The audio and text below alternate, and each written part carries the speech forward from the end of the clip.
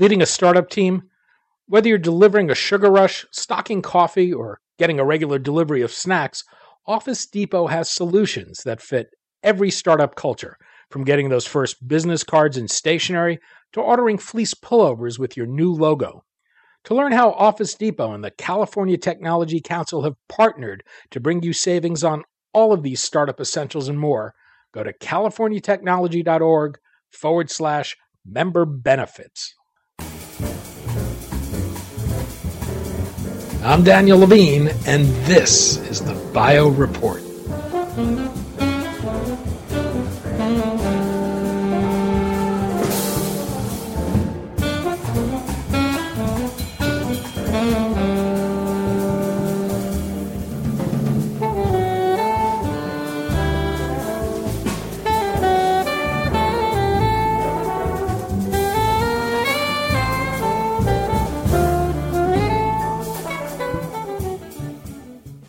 Caelum Biosciences, a Fortress Biotech company, is a clinical stage biotechnology company developing treatments for rare and life-threatening diseases. Its lead therapeutic in development is a novel antibody to treat patients with amyloid light chain amyloidosis, a rare disorder of the bone marrow that causes misfolded proteins to accumulate in tissue and organs throughout the body and cause damage. We spoke to Michael Spector, President and CEO of Caelum, about the company's business model, its lead therapeutic, and how the competitive landscape for a rare disease therapy may shape development strategies.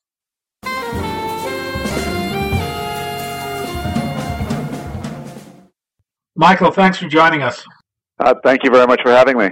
We're going to talk about Caelum Biosciences, AL amyloidosis, and your experimental therapy to treat it. Before we do that, though, I'd like to talk about business models. Caelum is described as a Fortress Biotech company.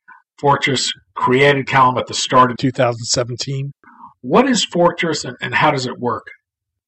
So, Caelum Biosciences is a subsidiary of Fortress, as you've mentioned. Fortress is a parent company who seeks to identify great science happening throughout the world, whether it's at universities, smaller biotech companies, larger biotech companies, where that science is not able to progress in its current form for whatever reason.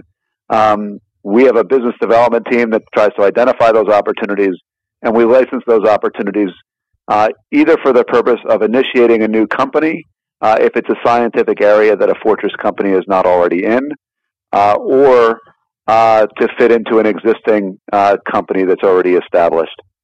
Now, what's the benefits of this type of approach? What you able to do things more cost effectively, faster? Sure. So I'll give you an example of how it worked with Caelum Biosciences. So we licensed Cal 101 from the Columbia University in January of 2017. The benefit to us is that we become a fully functioning biotech company at day one, because Fortress has staff in most of the major biotech disciplines. So we have a group that focuses on formulation and manufacturing. We have a preclinical group. We have a clinical operations group. And we also have the back-end functions of finance and human resources. So as the CEO of a new company, while I have to hire people who are specific to the category, at day one, we can hit the ground running and start moving as a proper biotech company without having to form, interview, and find all the proper people to support the company. Well, the asset you licensed is for a potential treatment for AL amyloidosis. What is AL amyloidosis? How rare is it? How does it progress? And what treatment options exist today? Sure. So AL amyloidosis is an amyloidosis that starts at the bone marrow. So our bone marrow produces plasma cells, and from there we produce proteins. In the AL amyloidosis patient, you get a misfolding of those proteins. Those misfolded proteins aggregate together and then deposit throughout the body.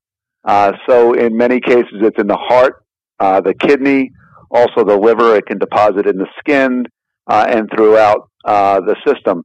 We're most worried about the heart and the kidney, and that's because in a patient with cardiac amyloidosis, you end up having patients progressing to severe cardiac heart failure, and when they're diagnosed and properly diagnosed, a large portion of these patients have a high mortality within the first year. It's estimated that there are about 30 to 40,000 patients within the U.S. and Europe, and probably around 5 to 6,000 new patients a year in the U.S. and Europe. The difficulty with calculating the number of patients that exist, and we believe that there's an underdiagnosis in this area, is that many patients are misdiagnosed early, and they see 3 or 4 different doctors, oftentimes a cardiologist. You know, this is almost like a needle in a haystack for a cardiologist. They may see only one of these patients every 3 or 4 years, if ever, given the rarity of the condition, and therefore they're not actively thinking about amyloidosis, and the patient isn't diagnosed. At some point, in many cases, the patient gets a biopsy, and it's determined that they have amyloid in their organ, and then they're sent typically to a myeloma specialist or an amyloidosis center. And the reason why often the same treaters of multiple myeloma are the people who also treat AL amyloidosis is that they're both plasma cell dyscrasias, and therefore the myeloma specialist is very comfortable treating with the same therapies that you would use for myeloma are also used for AL amyloidosis. So how is AL amyloidosis treated today? So the term that you'll often hear is plasma-directed therapies. Most frequently, those are chemotherapies. What is thought, the objective of treatment is to shut down plasma cell development, and therefore shutting down the protein cells that the proteins that misfold, stopping future amyloid from developing. What's different between the treatments and the promise of CAL-101, our lead antibody, is that we're seeking to demonstrate that CAL-101 works at the site of the amyloid. The current hypothesis on how CAL-101 works is that it binds to the existing amyloid within an organ, and it stimulates our own bodies to have an immune response and break down the amyloid. So unlike the chemotherapies and plasma-directed therapies that work at the source of the condition, they are less effective at breaking up the existing amyloid. We're seeking to develop a treatment that works at the source of the amyloid and work in a complementary fashion with the plasma-directed therapies. What was the process of taking the asset and deciding to create a subsidiary company around it while you were at Fortress? What was your role in that process? Did you identify the therapeutic? Did you work on preclinical development at all? Yeah, so when we identified the opportunity, it was already in a phase 1 trial at Columbia University. To take a step back, CAL-101, which you'll also hear referred to as 111F4, that was the original name of the compound, emanated from the University of Tennessee. And the University of Tennessee actually really initiated the whole development process of treatments to attack the amyloid, and it started about 20 years ago. The original inventor, Alan Solomon, of the concept of directly treating the amyloid deposits, retired and transferred the program to Columbia University. And Dr. Suzanne Lench, who is the principal investigator on the phase 1 trial. I had met Dr. Lench probably in the first half of 2016, and I got to know her well and understand the work that she was doing with CAL-101 at the time, 111F4. There was some very, very preliminary phase 1A data that had already been presented at the ASH meeting of 2010, which is the biggest hematology meeting in the United States. We were very excited about what we saw from the single dose portion of phase 1. And she was planning to present the full phase or preliminary phase 1A data. Sorry, I'm going to start over. Dr. Lench was planning to present the phase 1A results as well as preliminary phase 1B results at the ASH meeting in 2016.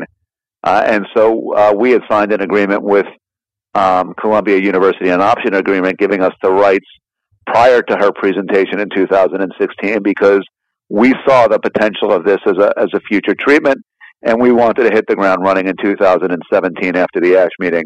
We exercised our option in early 2017 and have been working hand in hand with Dr. Lynch since to try and get this into further development.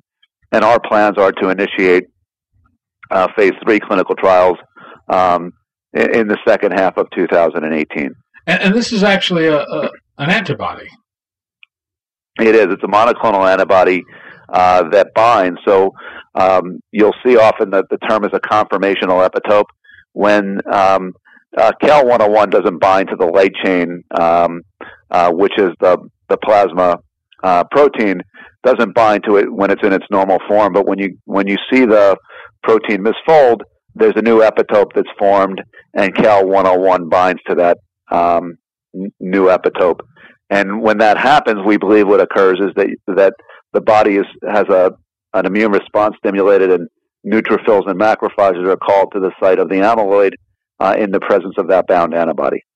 At this year's ASH meeting in Atlanta, you presented data on phase 1 trial. What did the data show? Sure. So the phase 1 data was primarily a safety study first, in that we escalated the dose to very low doses up to 500 milligrams per meter squared. And in the phase 1A study, it was a single dose, and in the phase 1B portion, it was 4 weekly doses with the patients measured at 12 weeks. One of the most exciting pieces of data that came out of the phase 1 study was that patients saw an organ response defined by a 30% reduction in a biomarker called NT-proBNP. And we saw a 21-day time to cardiac response. Given that many of these patients have a high mortality early, the sooner that we can start to improve the functioning of the heart, the better. So we were very pleased to see a rapid action of the antibody. We also, given the short duration of treatment, up to 1 month, we saw a cardiac best response rate of 67%, which means that 67% of the patients had hit that response rate of a 30% reduction in NT-proBNP. And when measuring all of the organs, we saw overall a 63% of patients responding to treatment. We saw no dose-limiting toxicities, so it gave us a very good sense that we can progress this to further clinical trials, and certainly off of the back of the phase 1 results, we feel very confident that we can continue to move the program through clinical trials. And is there a clear sense of what you'll be using as endpoints in later studies? Right, so it's still under evaluation. Previous antibodies in development have looked at both the biomarker NT-proBNP and then combined endpoint of hospitalization and mortality. We're evaluating whether we'll follow that path, but most certainly we will look at mortality as an endpoint, because the most important thing about this treatment, Cael-101 treatment, is that we're able to extend people's lives. And so there's a correlation between the biomarker and mortality. And so we think showing an early difference in the biomarker is important, but ultimately we think it's going to be most important to demonstrate an improvement in survival. You're not alone in seeking to develop an antibody to treat AL amyloidosis. Prothena has a late-stage antibody in development. Any sense how your therapeutic might compare? Are you seeking to do the same thing? Is it a different mechanism of action? So both are antibodies that bind to the existing amyloid deposits. At least that's what we understand. The antibodies were developed differently in that Cael-101, the Caelum antibody, was designed specifically to bind to the kappa light chain, specifically the light chain fibrils that are the causative fibrils of the amyloid deposits.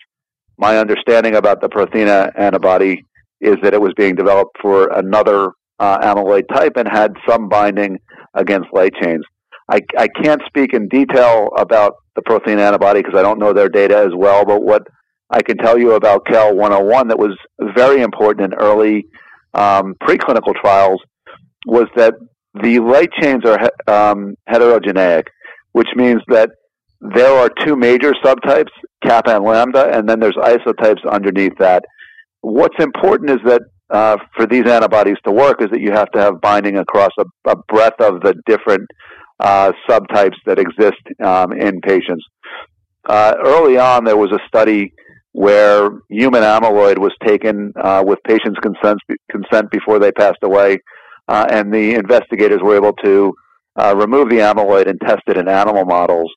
And what we've been able to show is that against both high-level subtypes, kappa and lambda, that we've seen that CAL-101 is able to completely dissolve human amyloid in animal models. Again, I don't know the breadth of the subtypes, but we think that's an important component for CAL-101. Certainly, I think when you look at the time to cardiac response as well, we think that a lot of the rationale behind the rapid response time in phase 1 has to do with high binding affinity across the heterogeneous light chains, therefore stimulating an outcome in a breadth of patient population. I also think it's important to note the cardiac response rate of 67%, given the 4 weeks of dosing, we think is a unprecedented achievement in this class. Given that there's another drug in development that's also an antibody, and you're dealing with a rare disease with small patient populations, how does that complicate or shape your development strategy? So ultimately, the most important thing is demonstrating that you work in the population, and if we believe that the binding across a multitude of the subtypes of kappa and lambda and their isotypes, ultimately that's going to be very critical, and it's going to lead to outcomes that are important for patients, both in speed to response and mortality levels. I think if there are real differences that are shown in clinical trials, ultimately that's going to be the most important factor of how people will decide which antibody to use. If one is working faster to a higher degree against a broader patient base, then I think that will become the lead opportunity. And we feel very good about our profile coming out of phase 1. Ultimately, that's going to be the deciding factor. But we have learned certainly from Prothena's experience, and we want to understand patient types that will likely respond. We're assessing a similar population that Prothena has studied, but we're also looking at other populations that had not been included in the Prothena study as well. One of the patient types that can most benefit, and we want to understand whether an antibody can be effective, is the sickest population. So you have the NT-proBNP level that I've mentioned, which is a biomarker that's correlated with survival.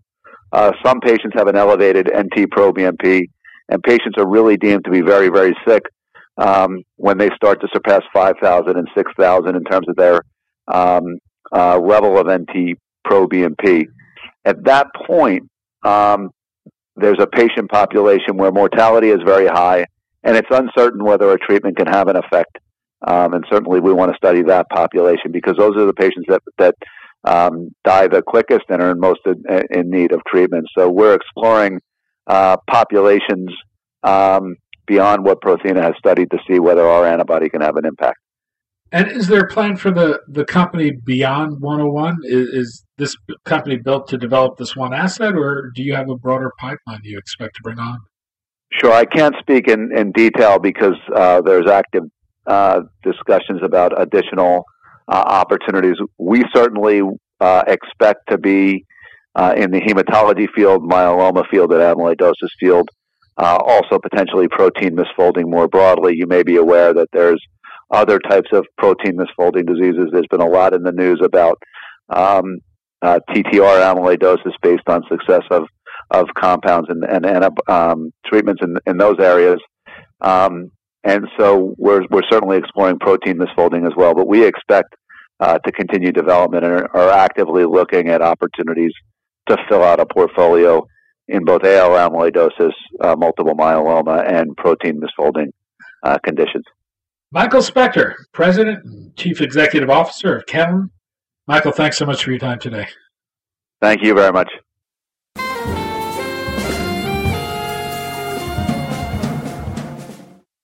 Thanks for listening. The Bio Report is a production of the Levine Media Group. To automatically download this podcast each week, subscribe to our RSS feed or through iTunes or other podcast manager. To join our mailing list, go to levinemediagroup.com. We'd love to hear from you. If you want to drop us a line or are interested in sponsoring this podcast, send an email to danny@levinemediagroup.com. Special thanks to Jonah Levine, who composed our theme music, and the Jonah Levine Collective, which performs it.